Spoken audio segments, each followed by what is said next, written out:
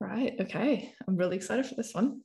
Welcome back, everyone, to another episode of Paths Uncovered, a podcast where we get to go through untraditional pathways into technology. And today's episode is episode 20, which is kind of weird and exciting, I think. The fact that I've made it through 20 episodes in a row.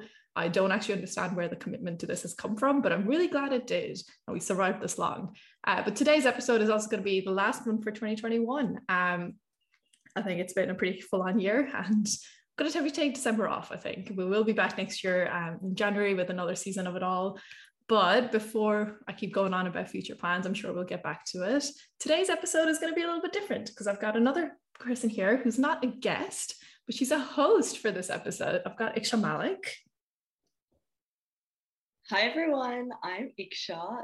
I'm Akanksha's sister, and today, I'll be hosting her to see what she's been doing into her pathway into tech.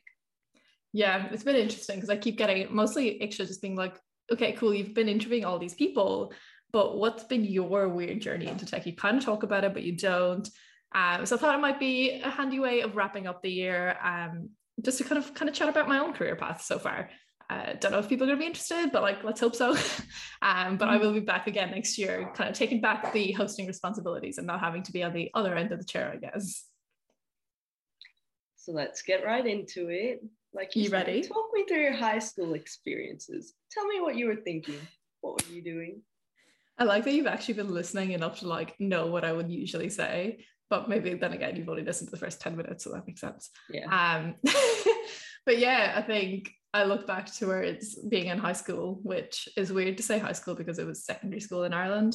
So now that I've talked about different people everywhere, it's just been weird trying to get one terminology right in my head. But yeah, I grew up in Ireland. And when I was in secondary school, I remember my mom was a nurse. So I was like, yes, I'm going to be a doctor. And I'd been watching Grey's Anatomy. So I'm like, yes, of course, I'm going to be a doctor and I'm going to be a surgeon. This makes complete sense. Perfect pathway for me to get into with absolutely no idea what it actually meant. But I think it was year 11, fifth year, that I got to go and actually try see what people did in hospital. Mom was very good in helping me kind of get work experience and stuff in there.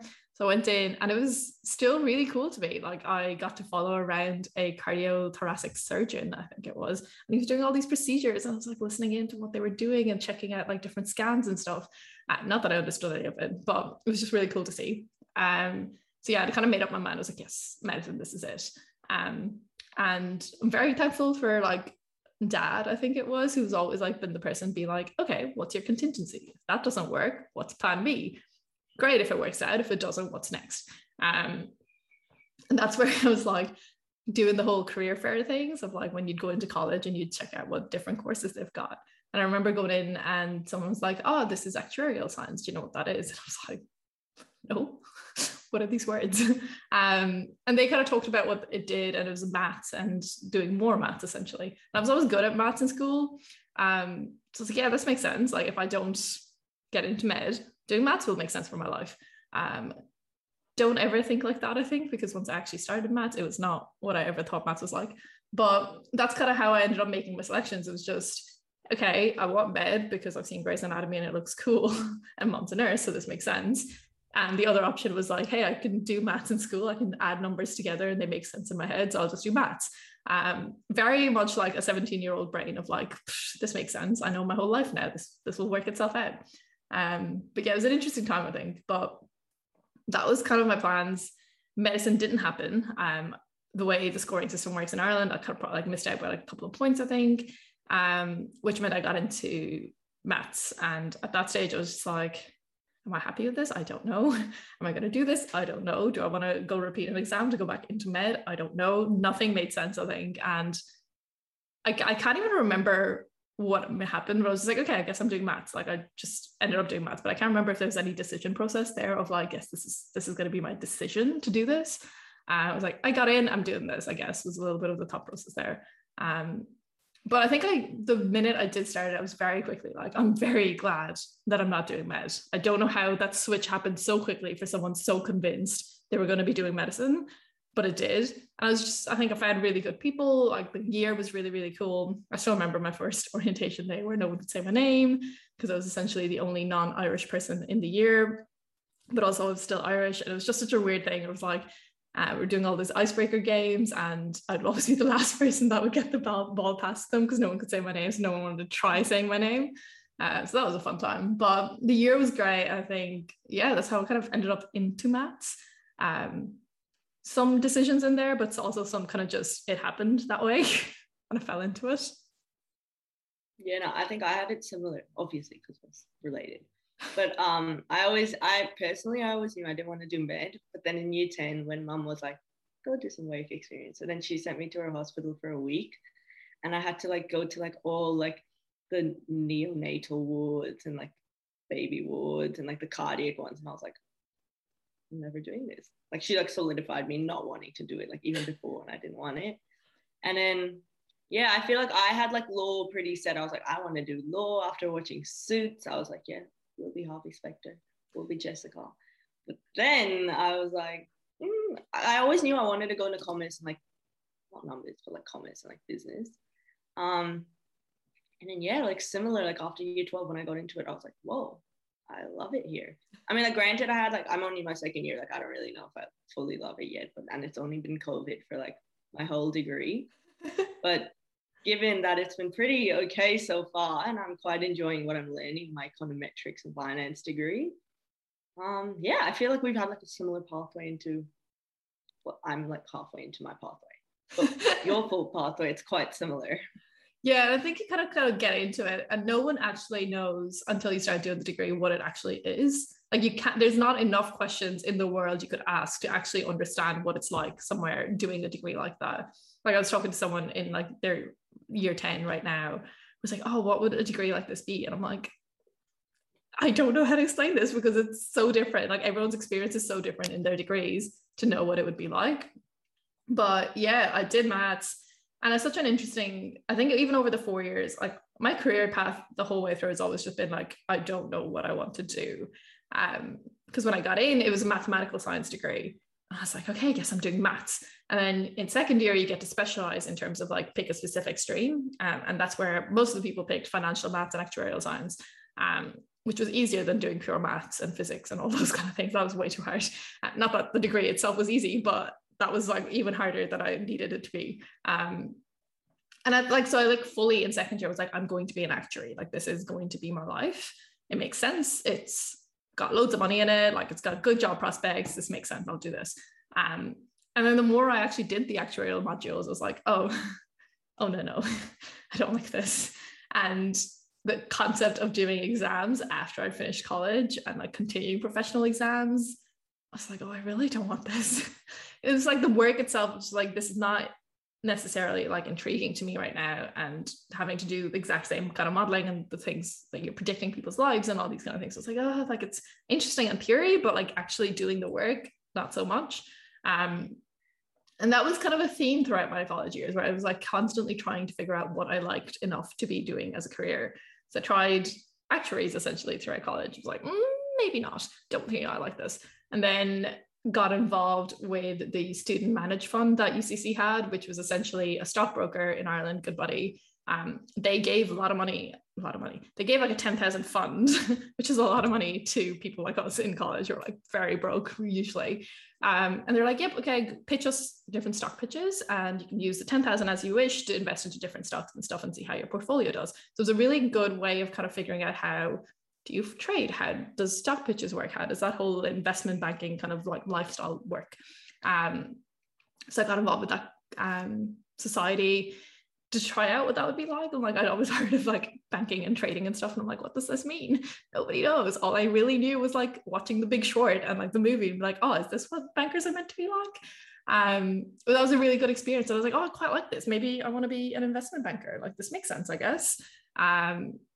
And then I think by the time I got to third year, we were looking at internships, and I got an internship in EY as a advisory consultant. I literally can't even remember now. God, it's not even been that long, but it's already flying away. But yeah, as a consultant in the advisory team. So it was kind of strategic management consulting, those kind of things. And I was like, oh, this I like. This is interesting, because I got to see different businesses and how things were going wrong, or how could we help fix it? How can we bring things around? And I think the prospect that really was intriguing to me at that stage was like, oh, I don't necessarily need to work in one company and work on one project and make everything better. I get to see how different things are working in different places, and how different companies face different adversaries. And we're like, what do we do with this? How do we fix this? That was really cool. So I think by the end of third year, I was like, oh, okay, consulting. This looks like fun. And I've always liked talking to people and things like that. So that was always great. Wait. Talk about how you're different, like what you did throughout uni in like terms of careers and like retail jobs or whatever to like that led you. Oh yeah. Yeah, no, that was interesting. So when I had just finished my leaving cert, like year 12 school, I ended up working in Boots for the summer, because it was like I had nothing else to be doing that summer, and it made sense to make a bit of money. Boots, for context, is a pharmacy. It's like Priceline or Chem Warehouse in Ireland. Yeah, in the UK and Ireland. So if you're from Europe, you'll know it straight away. If you're not, it's essentially Priceline equivalent over there. But yeah, it was the first time I'd kind of had a job. Sorry, it was the first time I ever had a job, but also the first time I'd kind of like at a counter, and someone would be like, talk to the customer. Like my manager would be like, make small talk. I'm like, small talk? Don't make me do this. This sounds awful to me, but it was good because it forced me out of that comfort zone and just made me go try this thing. And I was like, okay, how's the weather outside? Like all these really awkward conversations. But I got very good at it by the end of it, where I was like, oh yeah, tell me about your day. Like, oh, this product's really good. It's been selling off the shelves. I don't know. I was making stuff up as I went, honestly, but it was a really, really good experience. So I worked there the whole summer, and then I started college. And throughout college, I was still making money through tutoring in maths. So like people still in school and stuff, I would tutor them in maths because I really liked maths at school. I was like, I can teach this. This makes sense. I was pretty good at like explaining things at that stage, which I'm so glad I did, because it was the whole, how do I talk to people and how do I communicate things in different ways that they might not understand, which really helped with all the consulting stuff I ended up doing. Like, okay, you're not getting it the way I'm explaining it. Let me pivot. Let me change it to something you might understand. So it really worked itself up that way. But yeah, I think I was so aware, I think, in college of the fact that everyone around me had the same qualifications, right? Like everyone had the degree. What was setting me aside from the fact that everyone had a degree? And because of that, I did a lot of things outside the whole student managed fund. I was a part of all the societies. I did tutoring, and I think it was like third year, I went back and actually worked at Boots again for the year. And that was like part-time throughout college, which was stressful. It was barely enough time to be doing college on its own and full-time, as well as doing a part-time job. But it was good because it was like trying to manage my time and how do I do this and how do I manipulate all this stuff.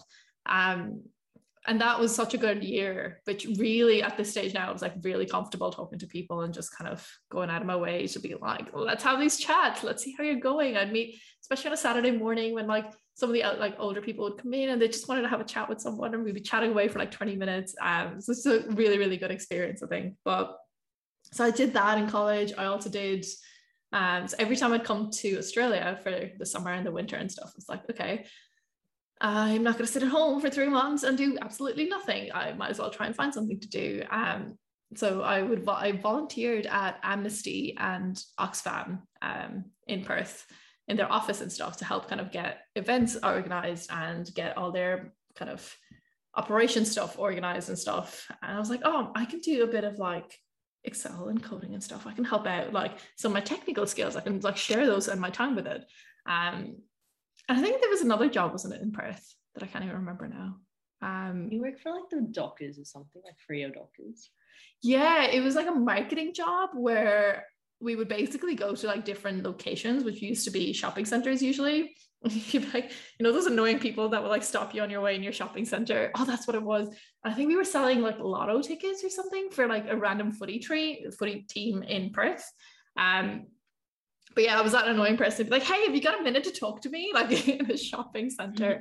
And yeah, like that really helped kind of doing the whole, I can talk to anyone now. It doesn't matter. Like, it's fine. They're not going to remember me being that annoying person. They'll remember a annoying person, just not the fact that it was me. So it's fine. So a lot of that kind of stuff I did throughout college, like different jobs and things, but it really helped. I think bulk out my CV. Like I think it was really, really important of like, how do I differentiate myself in this whole world of everyone doing the same kind of things and everyone having the same club. I would never say I was the smartest in my year. I was not. I got by based on the smartest people helping me get by. To this day, I'm so thankful for them all. But I'd realized that fairly early, and I was like, okay, look, I'm not going to be the smartest. And to get to that level, it was just taking so much time out of it every single day to study and be constantly working towards that it was a decision I'd made of, okay, I don't think I'm going to end up giving 99% of my time towards just getting a couple of grades extra, like a couple extra percentages. I think it was more worthwhile for me to kind of help develop all these other things, which was the communicating, and how do I communicate technical things like maths to people in different ways, or stop people in shopping centers of all things and say hello. Which in the end, I think it's done its fair share too for me moving forward in terms of the skills I've developed and stuff. But yeah, it was a weird decision to make of like, especially coming from the fact that, right, like most of the people in my year, most everyone in my year was at the top of their schools, right? These were all people really, really good at maths. And I went in and I was like, I am nowhere near as good as maths as I thought I was, now that I see everyone else being so good at maths. And it was like a weird kind of like imposter syndrome in there, in terms of like, I thought I was good, but I'm not really that good. What the hell do I do now? Like, how do I measure up to these people? So it's a weird mix of things that were kind of happening in terms of like feelings of what it feels like and stuff. So I'm really glad I did realize the fact that I was okay with the fact that I'm like, okay, I'm not going to be the best. I used to be, I'm not going to be the best anymore at this. Let's figure out a way to make it okay. And how do I make everything else line up? But yeah, that was a weird time in college. I was very busy in college, I think. I definitely feel like there's always like, everyone says it, but there's always going to be someone who's smarter than you, better at coding than you, better at like everything than you. But I feel like, yeah, like those like little like things you do on the side as well, even as like, remember when I used to like distribute newspapers? Like I used to like run around my little suburb in Perth and just drop off like hundreds of newspapers around, and it used to stress me out. But like from that, you learn like little things like time management, organizing, how to do things like more efficiently. And I think just knowing that you have those little like quirks will help you like go further, because yeah, there's always going to be someone smarter than you. You can't like acknowledge that, because they might not have your little newspaper distributing or like annoying people in shopping centers, schools, you know. And it's so important. And I think it was that fact of like kind of finally understanding that I'm like, no, this is good. I don't ever want to be the smartest person in the room, because then I'm not really learning anything. So I was okay with that. And I'm so glad I got okay with that when I did very early on. And the other thing I think, especially now looking over the career I've having so far, I guess it's too little to be saying I've had, but kind of diving into that deep end of the unknown, right? Like the whole make some small talk, just do it. Like, I am so uncomfortable, I do not want to do this, but you just get through it. And that's really kind of stayed with me, like the whole pitching stocks to Goodbody. I'm like, I don't know what I'm doing. This is not something we were ever taught. I'm making stuff up as to like why we should invest into Michael Kors of all things. They're like, oh, do you like their bags or something? I'm like, no, I don't know why I want this. And it kind of has stayed through, like taking this job as a data science graduate. I was like, I don't know anything. I'm so uncomfortable in not knowing anything. But I think the most I've ever learned is in those scenarios. When I've been comfortable somewhere, you don't push yourself as much. When you're uncomfortable, you really push to get out of that like uncomfort zone. And you're like, no, I need to be on the other side of this, which means I need to learn, I need to get on with it.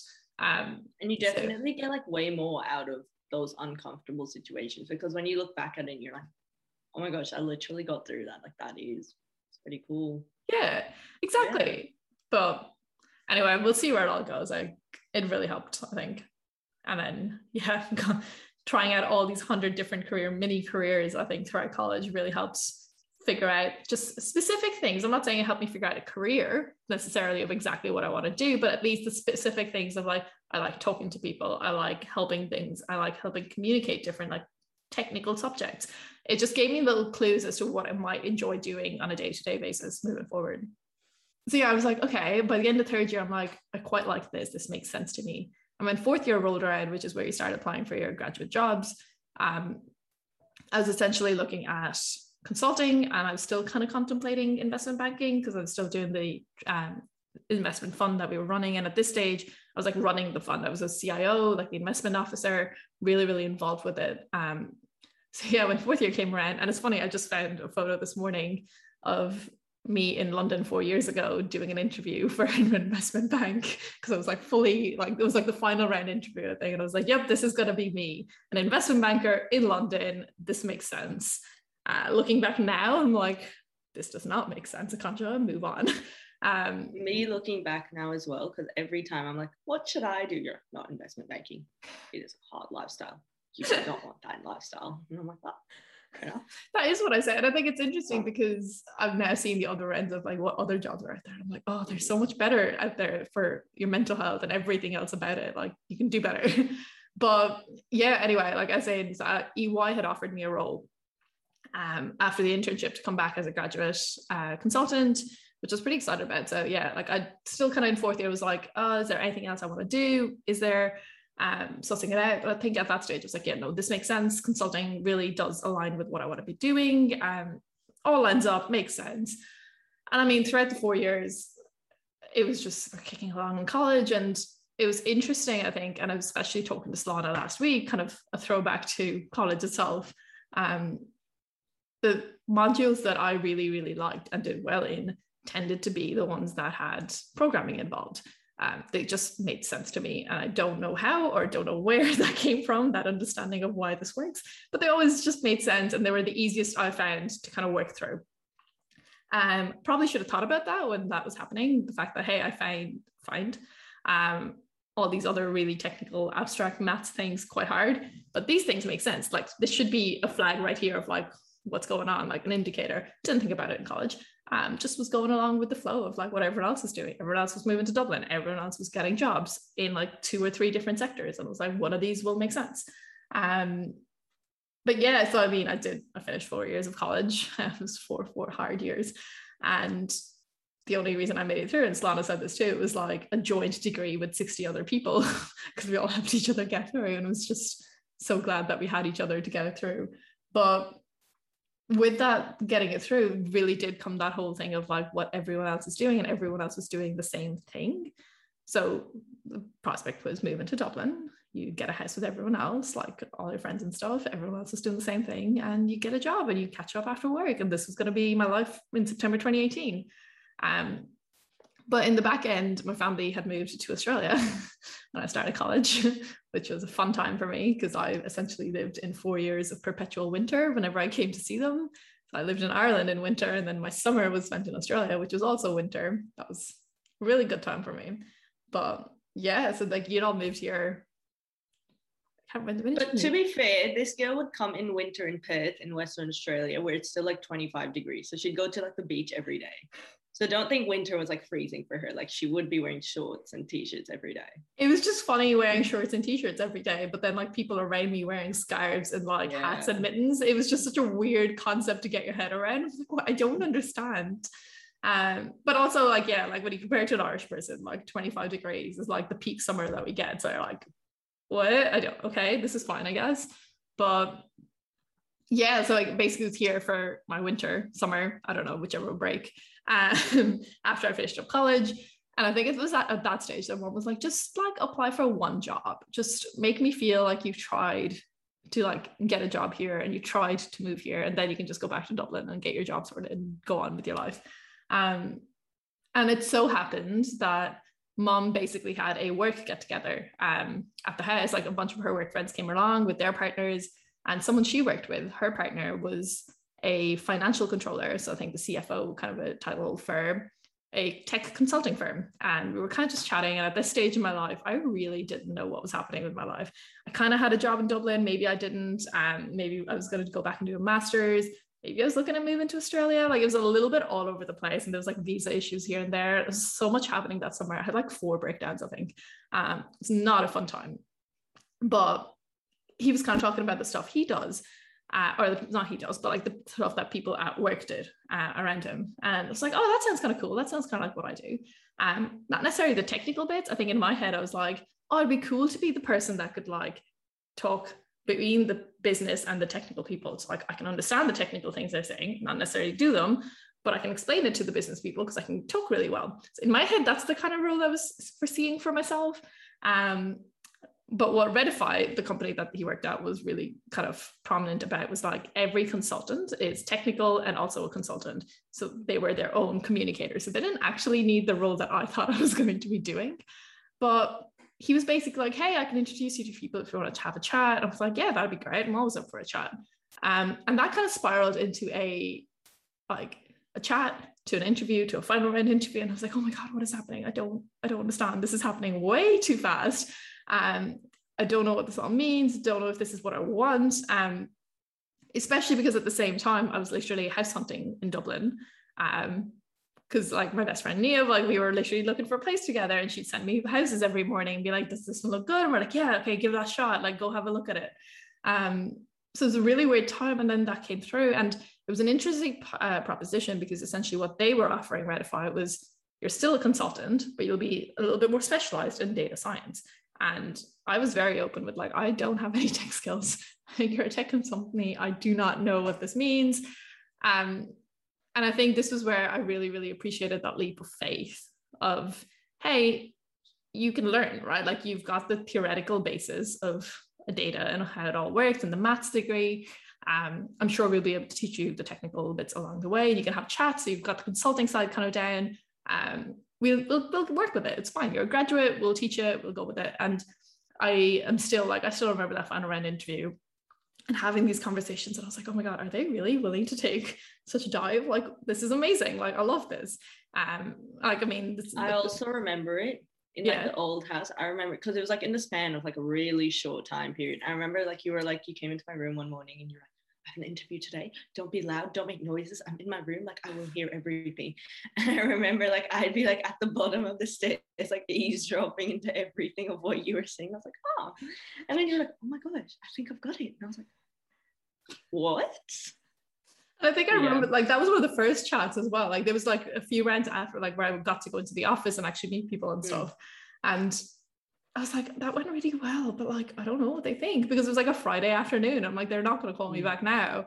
And it's so funny thinking back to this, like everything about it was just so perfect at the time. Like everything worked really well. Like I remember the Monday, like all day Monday, I was like waiting for this call to come back. I said, like, yeah, we'll get back to you like in the next day or two, which meant Friday or Monday.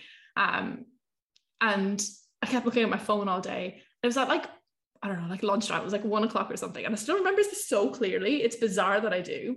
And I looked at my phone. I was like, oh my God, imagine if my phone's been on silent the whole time and someone called. I looked at it, and it was on silent. And I literally took it off silent. And I'm not even joking. Within 2 minutes of me taking it off silent, the recruiter called, like Emily, she called. And I was like, what is this luck? And I still remember, because I mean, obviously I went and worked at Redify. So like I ended up talking to Emily later, and I was like, I hated you so much in that. So basically she called and spent like 5 minutes just kind of like, how's your process? How's your interview? Like how, just chatting about things. And I'm here like, is it a yes or a no? Like I just want an answer. Especially because at this stage I'm like, I need to know if I'm like living in Dublin or moving here in a month, like what's going on with my life.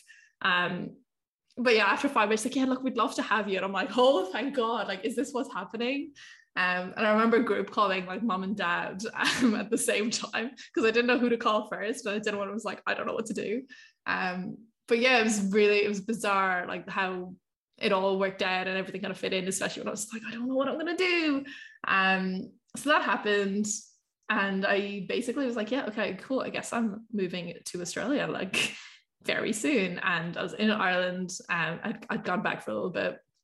And I was like, okay, nice knowing you folks. Thank you for getting me through 4 years. All my friends that like were so kind and like housing me and like letting me like couch surf essentially across different places. Like Orla, like I literally lived with her for like a month while I was in Ireland because I had nowhere else to be staying, and like met her grandma because that's where she was staying for a while, and she's lovely. And I talked to her the other day. And it was just so sad to be leaving all my friends that I'd made like such good connections with, and it was just such good relationships that I built out. But then the other end of it was like that terrifying thing of I'm doing something different to everyone else, and this is just bizarre and it's weird. Now, how is this all going to work out? But I'm glad I did it. Like, I think, so I moved kind of like September 2018, right after I graduated, right after everyone else started their graduate jobs. and landed here like a day before I started work, which was terrifying. Almost missed that flight, I'm pretty sure. Like it was like a bit of a rush trying to get through to places and things like that. But as usual, don't look at me like that. Dad would love to hear this. He would, wouldn't he? Yeah. The amount of flights that I don't talk to him about just because he's like, I knew it. Pretty sure I had a nightmare last night of like missing a flight when I finally get back into life. But no, but like as you should. This girl, literally, my dad complains about this every time, but she leaves like flights, especially to last minute. Literally, she could have a flight like 7. She's like, I'll wake up at 6:15. And you're like, no, like you will not. And my dad every time is like, you're going to miss a flight. Like, be careful. Like, you're going to miss a flight. And I remember the one time she did to New Zealand, and me, my mom and my dad were in Tasmania, and we were just sitting. And I remember waking up in the morning and you were on the phone to them and you're like, I missed my flight. And I remember mom listening. She was, this was supposed to happen. And dad's like, of course you did. And just funniest thing I've ever seen. All right, okay, I didn't need that roast and memory brought back to life, but like, okay, let's move along.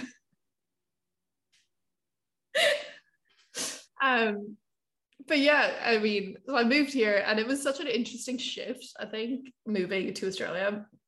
And I've talked about this across the episodes and stuff, but I went from a degree where we spent essentially 14 hours a day in college studying or at home. So like it was just very full on degree, to moving to the other side of the world where I knew nobody, and Redify was a really, really great workplace because they actually were like very strict on work-life balance, which at that time I hated because I'm like, you're sending me home at 4:30. What do I do with my life? I don't know what to do when I go home. There's only so much time my sister's going to give me in terms of like doing things. She was not very nice about it. But in my defense, let me tell you one story. When I will stop you right there. So this girl, she'd moved, and it was like a couple months later, and I was in year 11 at this time, and I had like one like BCE subject to be doing, which is accounting. And I remember Taylor Swift was coming to Melbourne. It was October. It wasn't a couple of months. It was literally like within my exam was like a week later. Like, I need everyone to know that. And that's pretty stressful. Like, it's my first like final like year 12 exam. Like, I didn't know what was happening anyways. Akanksha's big Taylor Swift fan. Me, not so much. Anyways, I remember I was in school and I was going to like the library with my friends after school, and I was planning, and I get a phone call and she's like, Iksha, I can see Taylor Swift from my office. And I was like, huh? She's like, I'm looking at Marvel Stadium right now, and they're all getting prepared to watch Taylor Swift, and I want to go. And I'm like, take some of like your work friends. Like, I'm at school. Like, what do you want me to do about it? She's like, I'm booking tickets. And I had no friends. I had no friends at that stage. I love how you laugh at this, where you're like, take someone else. I'm like, take who? Who was I meant to take? And I was like, maybe just go by yourself, because I literally like, not my favorite artist. Like, why would I want to go? And she was like, I'm booking tickets. And I thought it was like she's going to book for someone she was with. And she was like, okay, I booked 2 tickets for us. And I was like, us? And I remember like being on the phone, and I was like, huh? And I'm with like all my friends at school, and they're like, come on, let's go to the library. And I'm like, no, give me a second. And I can't just like, yeah, I've booked tickets. We're going tonight. Can you like come straight away after school when dad picks you up? Because then we'll be late and we're going to miss it. And I was like, what do you mean? Like, I'm not coming. And she was like, oh, I've already booked tickets. And so we're going. And I was like, no, I'm not going. And then I remember like calling my mom, and I was like, Mom, like, I don't want to go. Like, I don't care. And my mom got angry at me. She was like, no, go. Akanksha wants to go see Taylor Swift. Like, she's always wanted to go. Like, she just wants to do it for you two. I was like, us two? I don't even like Taylor Swift. It's only her who wants to go see it. And it was just, but it was actually a fun night. But like, that's how rough it was for this girl. She had to force her sister to go to a concert she never wanted to go to, just to put in perspective for everyone. Not the perspective I needed, but thanks for that. How rough it was. No, but like, I genuinely understand, like, especially when you move from Ireland. When I did it as well in year 8, it's such a big like cultural shock, and it's not, like, for me especially, it wasn't what I expected at all. Like, I had such a like, I mean, I was pretty young, so I had a pretty like skewed like what I'd imagine Australia to be. Like, everyone's like a surfer, everyone's blonde, but like, it's not like that at all. And it was just it's such a big like shock, like just cultural wise, like even just like the little things, like them calling like lollies different to like what are jellies and stuff like that. So it's just like the little things that were so weird. It's a bit of like, take some time to adapt to it. Yeah, and I think, I mean, the other thing that people need to kind of understand the context of is Ireland as a country is like 5 million people overall. Like Cork is like the second biggest city, and it's like probably not even 500,000 people. Like it's probably less than that. Melbourne as a city on its own is 5 million people. Like the shift from like, you kind of know everyone, and if you don't know everyone, you'll know someone through a mutual person across the country nearly, to literally not knowing anyone. Like, how in the hell am I meant to find people here or find a community of people I can get on with, and what do I do? It was such an interesting time. But yeah, like I think, and the other end of this was right. I was trying to figure out how it all fit in at the same time as doing a job that I didn't know. That was even more terrifying at the same time, where I was like, I know nothing. Like it was a constant like couple of months of like, I'm giving this a year and I'm moving back to Ireland. Like I can't do this. This is awful. This is terrifying. I don't understand what I'm doing in my life. This makes no sense. Why did I do this? And this is mostly because at the start of when I started working, I got to try all the different things in data, right? So like I was on projects with dashboarding and visualization of data. And then I was doing, how do you store data and how do you all move things around? Like there's so many conversations of like, oh, you know this, right? And they'll talk about some language or a product in data. And I'm like, no, what does that mean? I don't understand anything. And it's interesting that you don't realize when you're actually learning things, how much you're learning and picking up as you go. Because everything I tried was new. Everything I tried was just like, okay, we're doing something different. Okay, I'll just figure it out as I go. But you don't realize how much you're actually building upon in a very short amount of time. So for the first like 6 months in my head, it just felt like, I don't know what's happening. I don't know anything. Don't actually know how to fit into this. This makes no sense to me. Data is data. I don't get it. Like, what do we do with this? And I remember being at a data hackathon kind of a event that was put on by Microsoft, and half of me kind of went because it was like a 3-day free event with like food and everything. And I was like, oh, this will be a bit of fun. And the other half was like the product that they were doing a hackathon on was something we were working on at work. So I was like, oh, this makes sense. It lines up. I can figure out how to actually use this properly if they teach me. And when I was there, I was in a group. So it was like a random, like different people went from industry. And I was in a group and I was easily the youngest person, like as in terms of experience. I was a grad. And I was like, oh, I'm going to be such a letdown to this team. This is going to be so sad. Because these are all people who've been in data their whole lives and their careers. And I was like, oh, this is not going to be fun. And we started doing it. And I slowly started realizing I actually knew so much more than I thought I did. Or when we were trying to figure out what language to use on that platform, I think it was Data Factory, there's like R, Python, Scala, PySpark, there's a few different options that you could use.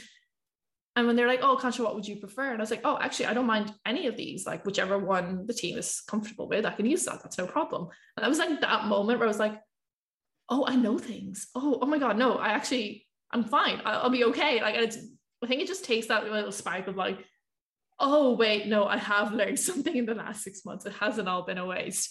And I think that's kind of when things started changing a little bit for me. So this was in like January, February, I think. So like a couple of months in, I was like, oh, maybe I know things. And then I got into like other work projects and stuff. And I was like, oh, no, I can actually help. And I'm like being productive and being useful on this. But yeah, it was a really interesting time. And a lot of I met a lot of other graduates at work, and we've become very good friends. We're still very good friends. Like they're a little group of friends. We've all moved on in terms of jobs and stuff, but we still catch up all the time. So I was like finally settling in to friends are happening and things are happening outside of work. I've actually got a life now. This is good. Finally, it doesn't have to like accompany me to different things. Very thankful for that. But yeah, it was all kind of fitting in, and I felt like I was actually starting to learn things and fitting into my role. I was like, oh, okay, maybe I won't just ditch this and move back to Ireland. This might actually work out. But yeah, and I think the next big thing that kind of really happened for me, I guess, there was I had started going to a lot of meetups. That was because a friend or my cousin, someone had mentioned being like, hey, this would be a good way to find people who are into the same kind of things as you are. And you can find other people and maybe some friends this way. So I've been going to quite a few meetups, just to see what other people are doing. And then like also to see if I found someone that I got on with. And the more I did, I was like, oh, these are people just sharing this is cool. Like I was learning so much in just going to meetups because they were sharing things that they've been doing and tech and stuff that's coming through. And I was like, I generically understand it. And I was like, oh, okay, this makes sense. This is cool.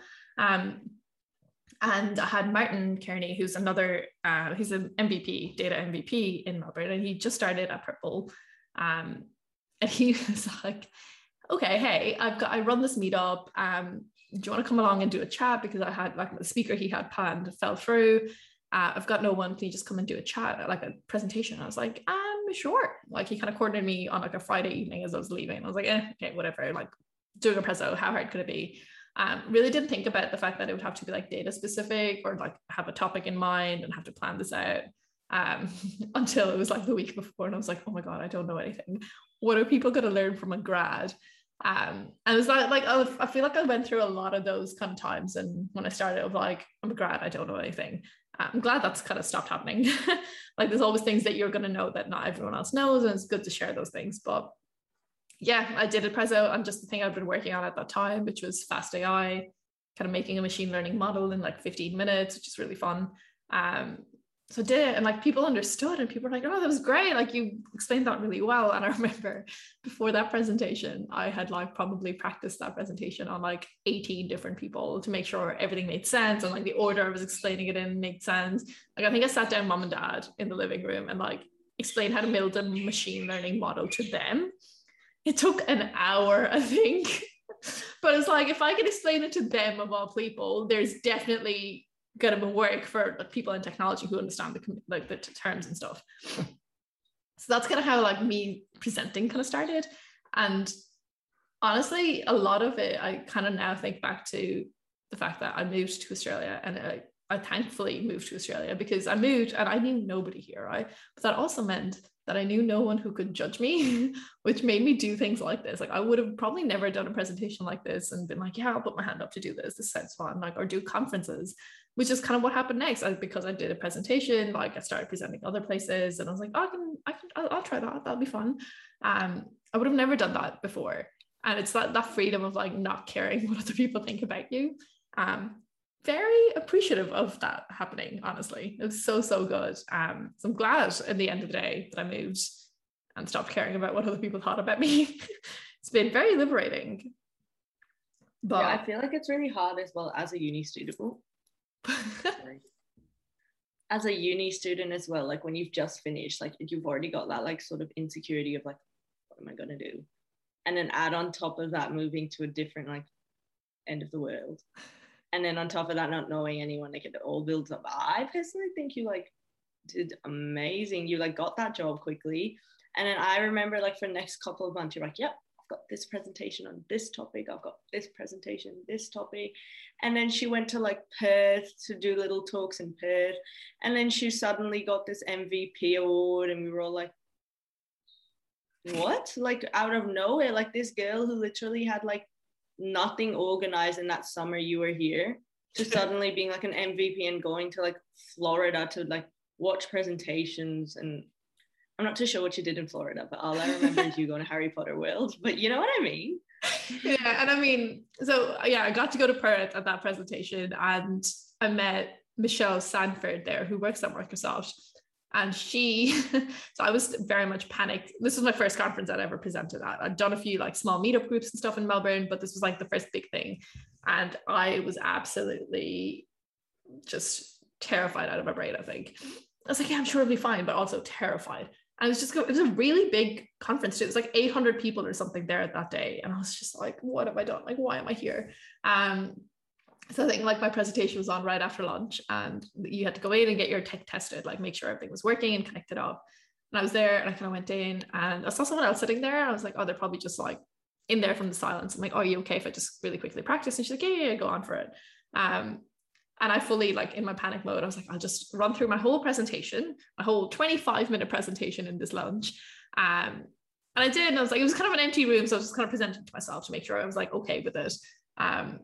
And I did, and I was like, oh, like this person that I now know is Michelle. It's like, oh, Michelle, so I'm like, so sorry, but like, thank you for listening. I'm like, if you've got any feedback, that'd be great.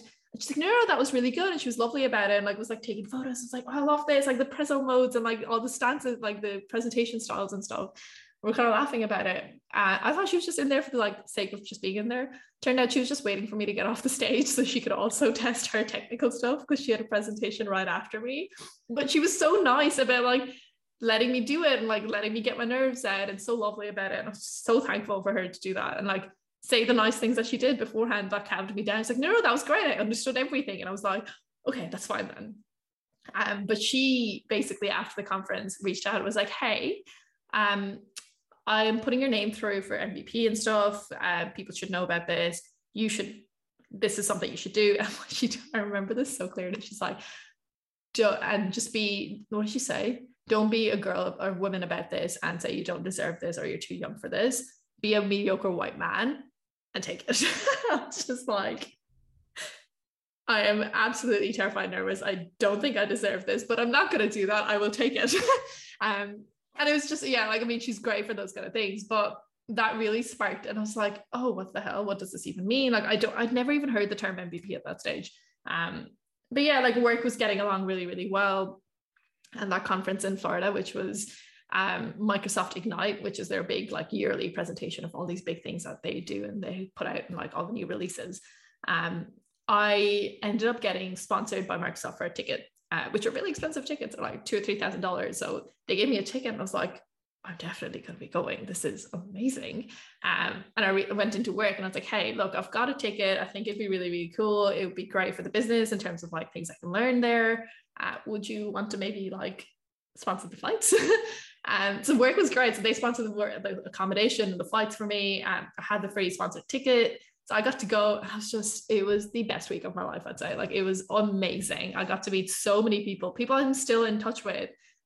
The first guest on the podcast, Shona Bang, she was someone I met at Ignite and we stayed in touch. And it was kind of like our accountability group that we created, like a little texting group.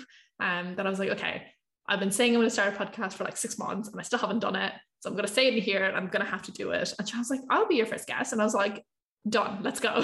And that's how this all started, because I went to Ignite, because Michelle had done things in terms of being like, no, you're good, you deserve this. It's just such a flow on through the whole thing. But yeah, everything was really kicking along really, really well. And like the year was lining up with like so many more presentations, because I was like getting into it. I'm like, oh, I'm going to go present internationally now. I think that's what's going to happen. It's going to be fun and it's going to be interesting, which is where the New Zealand flight mishap happened, because I was going to do a presentation and I slept in and missed my flight. Still made it there. That was a whole fun time. But yeah, everything was really kind of kicking into full gear. And I was thriving and doing the community stuff. And at this stage, I was really involved with Women in Code as well, because someone at work that I met, like Donna and Rachel, both like amazing, like one of my bosses, someone at work, amazing women I met, they were running this. And I'm like, I'm into this. I'll come along, of course. And this was where I started finding my community a little bit, because this was something that meant a lot to me, being a woman who is in technology, and it's not necessarily the most diverse place, especially in Australia.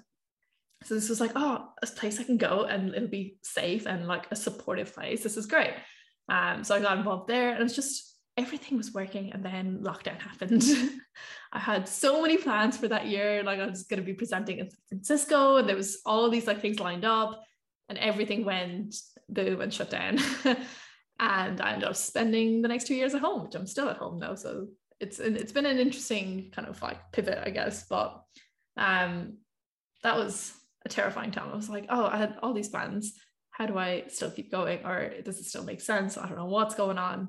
But work was still going. I got to be a part of really, really cool projects, especially in terms of COVID, of doing things that really mattered, which I thought was really important. Of like, yes, I can go build tables or data visualization for some random customer, which is just helping them within the business, and it's fine. And that's important, right? Like, people need different things and different data managed differently. But I got to be a part of projects that were really making an impact in terms of how can we manage demand and like workforces in hospitals when there's COVID surges, or how do we make sure there's no ICU strains and stuff, especially in COVID where like everyone's in the ICU. So being a part of those kind of projects, I was like, oh, this is so cool. I'm actually helping. And I remember going into mom and I was like, Mom, like I'm saving lives. I didn't become a doctor, but I'm still saving lives. But it was such a good time, I think, gotten to do all those like projects. And it was so hard doing it throughout the lockdown, where you're just sitting at home, constantly on a laptop and just pretending to go along. But the community really, really stepped up, I think, in that time. It was an interesting time and place where everyone wanted to still be connecting. Everyone was kind of just sitting at home, nothing much to do. So the fact that community started going and like, yeah, we'll just make virtual, we'll still catch up, we'll still do all these things, was really nice. Still being able to talk to other people and have the little networks that are here and there. And then the other one was like, I got to present in like the coolest places without having to like fork out thousands of dollars to go travel there. Like I presented in Peru, I think at one stage. I was presenting in like America. It's just all these different things I got to do that probably wouldn't have been possible if COVID really hadn't happened. So that was great, and somehow made it through lockdowns, I guess. But yeah, God, that brings us to this year, I think. What about like career-wise? Like you've changed like jobs a couple of times. Do you want to like tell everyone about that? Yeah, a couple of times. So yeah, look, it was getting to the start of this year at Purple. So was it 2-3 years? I think it had been 2.5 years while I was at Purple. And at this stage, I'd gotten a promotion. I was not a grad anymore. I'd really gotten to try out all the different parts of data while I was a grad, all the way from kind of like, we've got data, let's put it into the right place to store it. How do we store it properly? How do we change it to do what we need? How do we report things from this? How do we make predictions from it? All the different parts of a data pipeline I got to try out, which is really cool. And then it was becoming a time where there was a lot of changes happening at Purple, and there wasn't as big a focus on data science going forward, which is where I wanted to be. Like having tried out all the different things, it's like, oh, this is what gets me. Like I really enjoy this part of things. So it's like I really trying to focus on those. And because the projects weren't lining up at the time, I was like, look, I love Purple. All the people I've gotten to meet, like they were everything to me at that stage, right? Like, I mean, my whole career was here. Everyone I'd met, so many of my actual friends outside of work had come from Purple. So it was an interesting time, but I think in terms of the work and stuff, it was kind of time to move on and find other things that lined up, which is where I started looking around. So I started at Valrhada in a couple months ago now, June-ish. So that was cool in terms, like the prospect was around kind of doing essentially what I would have probably been doing at Purple, but a little bit more in prominence of helping get data work going, specifically the data science, like really getting the data team built up and stuff like that. But what is really hard in the data science world, especially in consulting, is getting data science projects in the first place. Because if you think about it, you're basically saying, hey, we'll look at your data, we'll try and make some predictions, but until we do it, we don't know what those predictions are going to be. We don't know how well it's going to work, but we want you to trust us and still let us do it. And that's a really hard sell when you think about it, right? If you're the business, you're like, you want me to spend thousands of dollars for you to sit here and try doing things that might not even work. Why would I do that? So it is a weird, I mean, it makes sense, right? Like, let me sit here, pretend and guess things, which is essentially what a machine learning model does. So it's an interesting part of things. And at the time, again, it was just a difference of strategy moving forward. It was like, okay, like they wanted to kind of go towards more, we're going to build clients separately, and then we'll kind of move towards the data science end of things. So I think it just ended up being timing of like, it wasn't a good fit at the time, because and the other end of this thing is, right, where the further away you get from doing maths all the time, the harder maths gets.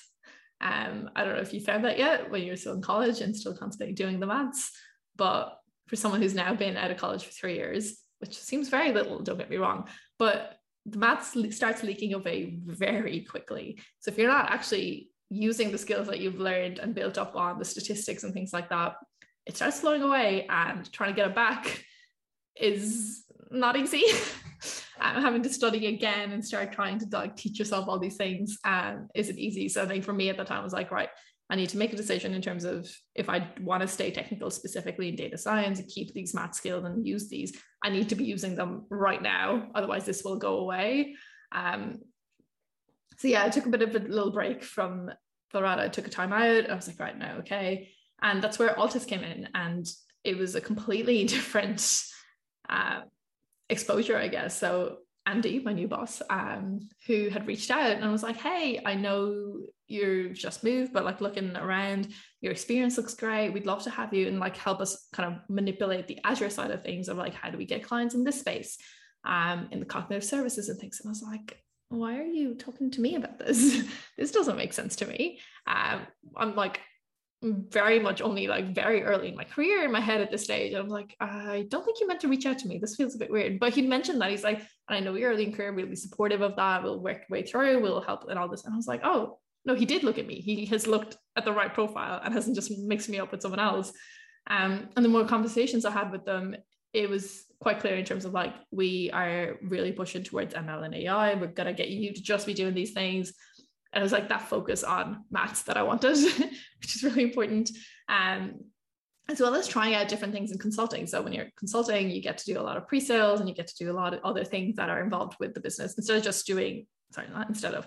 not just doing technical work of like, here's a project done. That's all there is to consulting. You need to get the project, you need to get businesses to give you money to be able to do projects. So I was kind of intrigued by that part of it and I wanted to try out more of it. So the role that they were offering, they're like, yeah, you get to do this and you get to try and do more pre-sales and see how you go with it, as well as actually delivering the projects that you're working on. I was like, oh, is this the best of all worlds? Like, this is intriguing. I'm very intrigued by this. So I started there in November, which has only been about 2 weeks now. So it'll be interesting to see how that all goes. It's going very well so far. I've gotten to already get across a few different clients and see what different work they're doing. There's Data for Good. Sorry, if people are listening and you've never heard of Data for Good, you should go check it out. It's a not-for-profit, which basically gets data professionals to volunteer their time to help out other not-for-profits build out their own data practices. So they're working with so many different customers and clients. Check them out. There's a project, I think, with Tasmanian Nature Reserve, which is essentially how can we help keep their population of Tasmanian devils free from cancer that spreads across the species and stuff. It's just really, really cool stuff that we can get involved with. So if you're someone in data and you've got some skills and you've got a bit of time to spare, definitely reach out. I'm sure they'll be more than happy to have more volunteers. But yeah, that's where the career has been going so far. It's been interesting. It's definitely, I think I would have never predicted this for myself. Moving forward, I'm like, yes, I will be a managing consultant in 3 years or anything like that. But the role fits really well, I think, at the moment anyway, where I'm finding it really, really interesting and it's doing all the things I want to be doing. So who knows where it's going to go. I never saw myself here in 3 years. I said this at the start of the podcast and stuff, where I was like, I never saw myself in technology, let alone building a podcast about people in tech. At this point in my life. So who knows where it'll be in the next future, but I'm sure people can hear it throughout the podcast. Yeah, that's great. I think the podcast is really good as well, especially for like people like me or like my age in uni, because I'm currently doing an econometrics degree. And like, yeah, in that you like analyze data and whatever, but from like your podcast and like seeing like what you do, it's like more of like tangible to see like where my career path could lead me. And I feel like the way you like have like people from like all walks of life, I don't know how to say that. Very fancy of you to say that. People like listening to the podcast can like sort of relate to like, there's going to be something in this podcast for everyone, and see like how if they were wanting to go into tech, there's always a pathway for everyone to do it. And like how people can do it is like through listening to the other journeys in your podcast and stuff. So I think that's like, it really helps people out. Yeah, especially uni kids right now. Yeah. And I think the other end of it is like what I kind of wanted to point out through it was just stop stressing a bit. Like I definitely was like, I mean, the breakdowns after fourth year set it off, to be honest, like 3 or 4 in like one summer. It was the fact that it's not the end of the world if it doesn't work out in the first year after college or the first 10 years after college. Like there's so many people who had a full out career and then completely changed it around. It was like, let's just do completely something different, well down their pathway in the journey and stuff. So I think that was really, really important to me, or it was just, I didn't want people, even yourself, like to be not stressed about how it's going to go. Like, I mean, the amount of times I'll be like talking to you and I'm just like, can you like not, like you're stressing so much for something that isn't even a worry right now. Like you'll be fine. You will be so fine when you get out of college. But yeah, I think that was kind of from my point of view of like, and the other end of it was like, I knew I kind of had a weird enough career path. Like, I mean, even when I tell people, I'm like, oh yeah, I did a maths degree, and they're like, wait, what? Like, what are you doing here? I don't understand. And I think it's just, normalizing the fact that so many other people have the same thing. And I think it's just interesting. I'm nosy. I don't want to hear people's lives. So yeah, that was great. Thank you for having me. Yeah. How was your first podcasting host experience? Loved it. Really? 14 out of 10 experience. Would do it again. Is this the start of like possible new like Iksha Malik podcast? That's excessive. Didn't love it that much. It was fun. But no, I definitely don't think I've had any like specifically amazing career path or anything like that. It's been different. It's been fairly normal, I would say, comparatively to most other people that have been on the podcast before. But I thought it was a good little way to wrap up the year that we've had so far.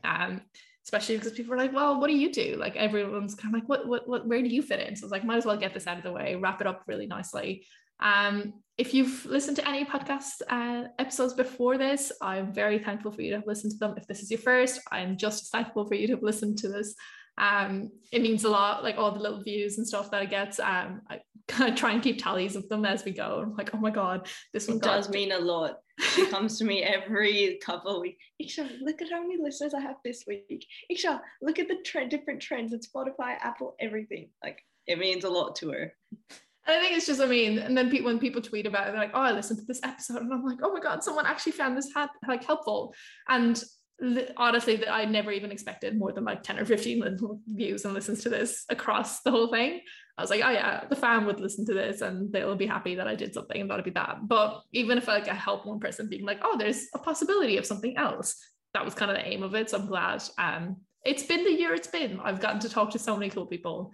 But hey, look, thank you so much for listening. I am very appreciative of it, as Iksha just said. If you do want us to help support the podcast, there is links on the website.